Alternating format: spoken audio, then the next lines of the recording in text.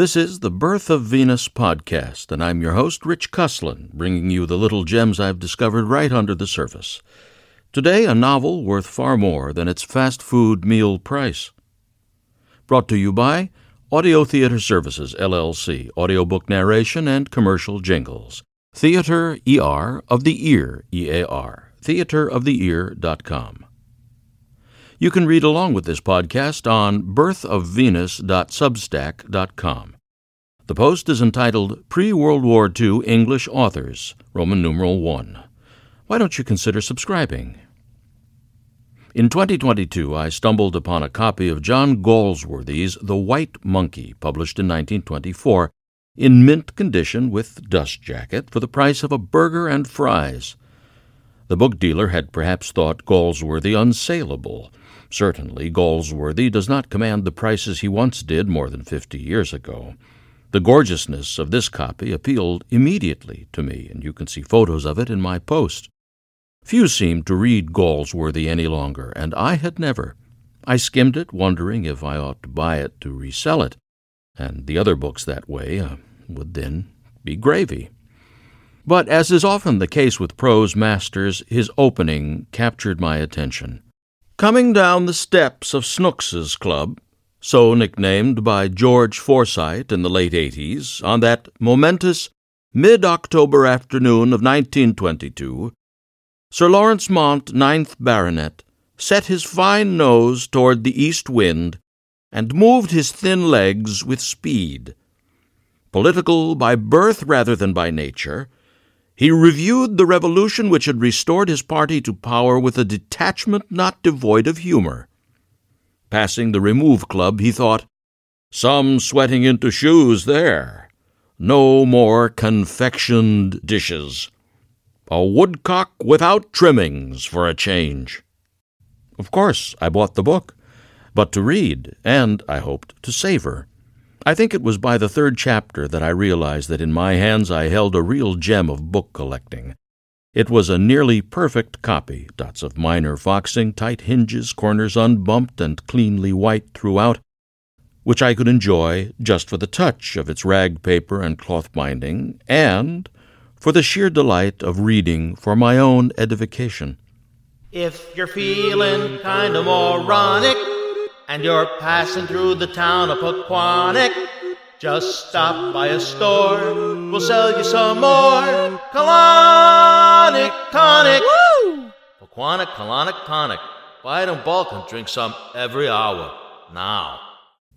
Not since Trollope had I read eccentric yet round characters treated with as much loving compassion in a form mastered with such subtlety as to be transparent.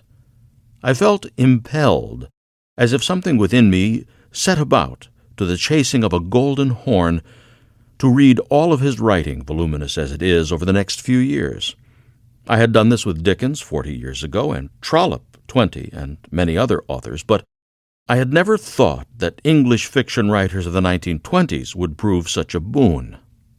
I've since read The Man of Property, published in 1906, written when Galsworthy was still a young man and before the shock of the First War crushed many literary presumptions. That title, his first big seller, not self-published as were his first few works, proved a clumsy handling of plot with a pall cast prejudicially at his own creations. He had put his thumb on the scale. Later, his writing, to which The White Monkey had gratefully introduced me — I would have read no other Galsworthy writing had I started with The Man of Property — became populated with fictional creations he plainly loved, as God loves man, and whom he deftly and deferentially treated with a master writer's humane sense of fair play and justice. As, for example, Silver Spoon, 1926, Swan Song, 1929, Maid in Waiting, 1931, and Flowering Wilderness, 1932. The writing of his later life blossomed, most likely with the flowering of his own animate spirit, because one's writing is either delimited or set free by one's own inner attainment. It is as if the author's youthful impetuosity had entirely gone, and with it the immature imperative to prove a point by loading the dice against enemies.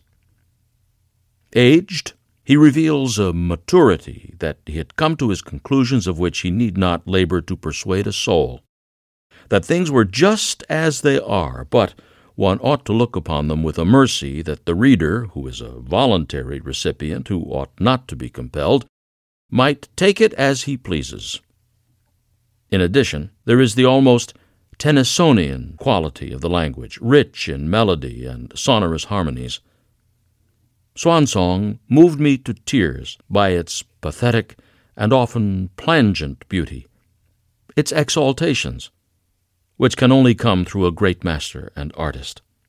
Galsworthy has led me to other British writers of that period, including Henry Williamson, whose work will be the subject of my next post. This has been the Birth of Venus podcast, and I'm your host, Rich Cuslin, brought to you by Audio Theater Services, LLC, audiobook narration and commercial jingles. Theater, E-R, of the Ear, E-A-R.com, theateroftheear.com.